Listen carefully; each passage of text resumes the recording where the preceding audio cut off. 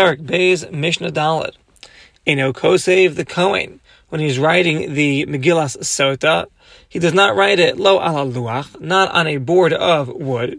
V'lo al haniyar. Niyar is a material made ha'asoy me'asavim. It's made from grasses that compare it to leather, or it's mebablaos shel begadim, from worn out clothing. We don't use these types of materials.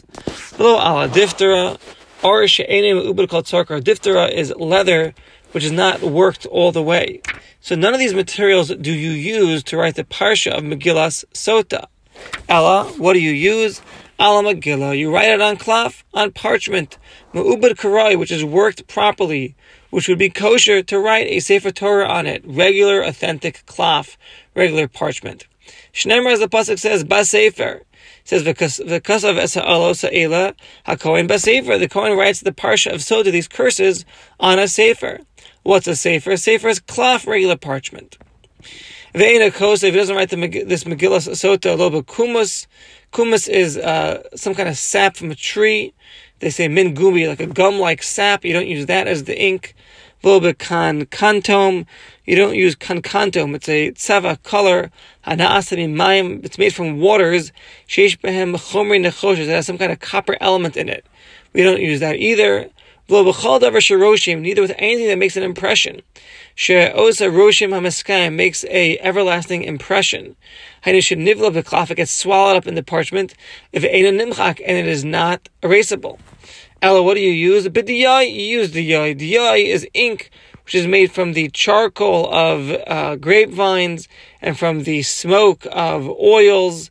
This material is erasable, and therefore you use this kind of diyai, this kind of ink, when you're writing the Megillas Sota on the cloth, on the parchment, because it has to be erased when it goes into the waters. Shneimar, as the pasuk says, umacha, right? It will be erased. From here we learn out ksav sheyachal himachik. It's got to be a writing that is erasable in the waters, and therefore the Kohen, when he writes the Megillas Sota, he can't use any other element other than the diyai to ensure that he's using a element, an ink, that is erasable on this cloth.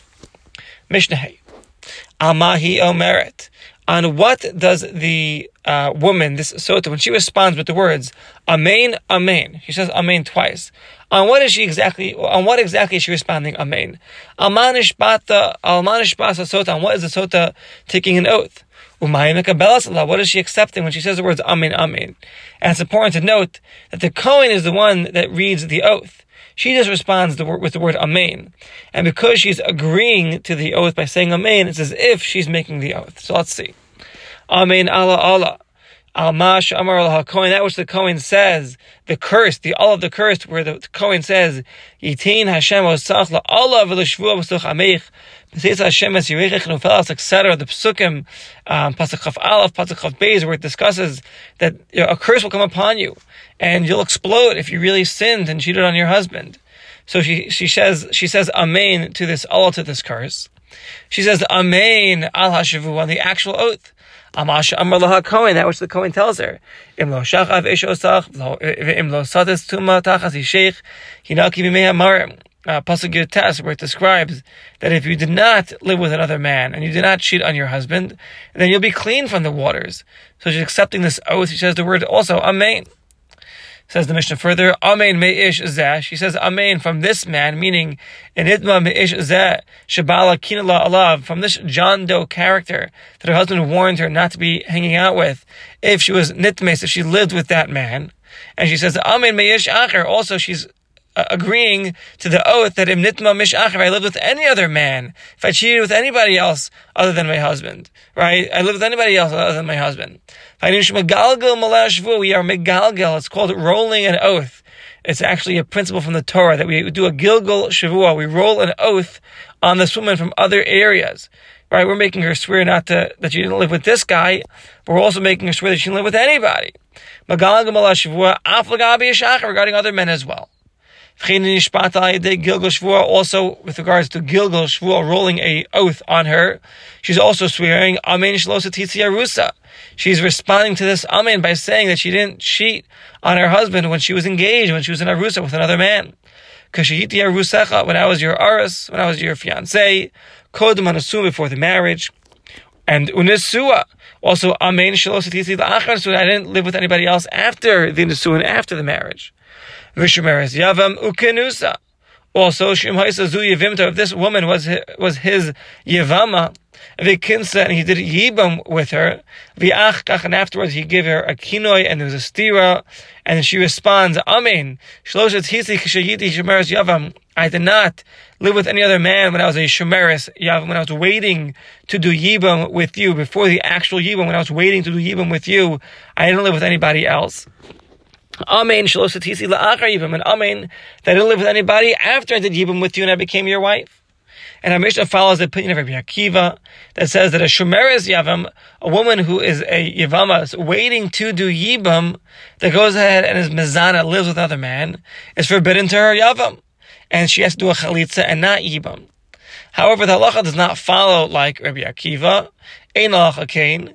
And if this woman is really his Yevama, Shekinsa, Vimzu Yevimto Shekinsa, this is his Yevama that he did Yibam and married her, Einim al Galga Aleh Shavua, Shlozinsa, Kishesa Shemeres Yavam. We don't roll an oath upon her to take that she didn't live with anybody else, Kishesa Shemeres Yavam, when she was waiting to do Yibam with this Yavam. Why?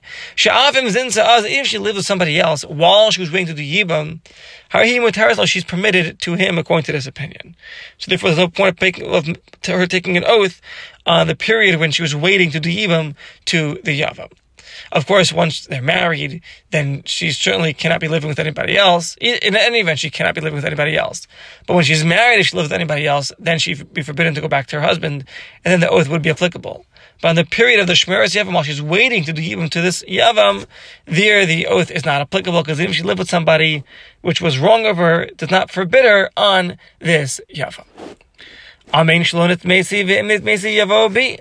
And she says, Amen, that I did not live with another man. V'imnit mesi, if I did live with another man, yavo bi, let the bitter waters come on me, let the oath come on me, and kill me. And the Mefarshim explained that this piska, this part of the Mishnah, is an explanation to what we said earlier. When we said, Amen ala Allah, Amen ala shavua, we meant, Amen shlonit mesi, and Amen, I did not live with anybody else. Who Amen ala shavua, the Amen on the oath. If I live with somebody else, let the waters come in and kill me. This is the Kabbalah, the acceptance of the Allah, of the oath. This acceptance of the oath. Okay. Reb Meir, let's see where are we? Yeah, Reb Meir says, Amen, Shalom, Nitmesi, Amen, Shalom, et Tamei. Reb Meir adds, Shemagal Gamaleh Shavu, we roll a Shavu on her, Gam Bilhaba, also for the future. Meaning, Shim Timsa Achshav, if now you're really pure and you're clean, and you go back to your husband, and we'll learn the Mishnah, she gets many, many blessings from the waters that you drink now, then Gavaldik. However, Hari Nishbas, she's also taking an oath now. She'll tell me that she'll never go ahead and be matami and live with any other man other than her husband. If she does, Hamayim, these waters that you drink today, you both will check her and will ultimately kill her.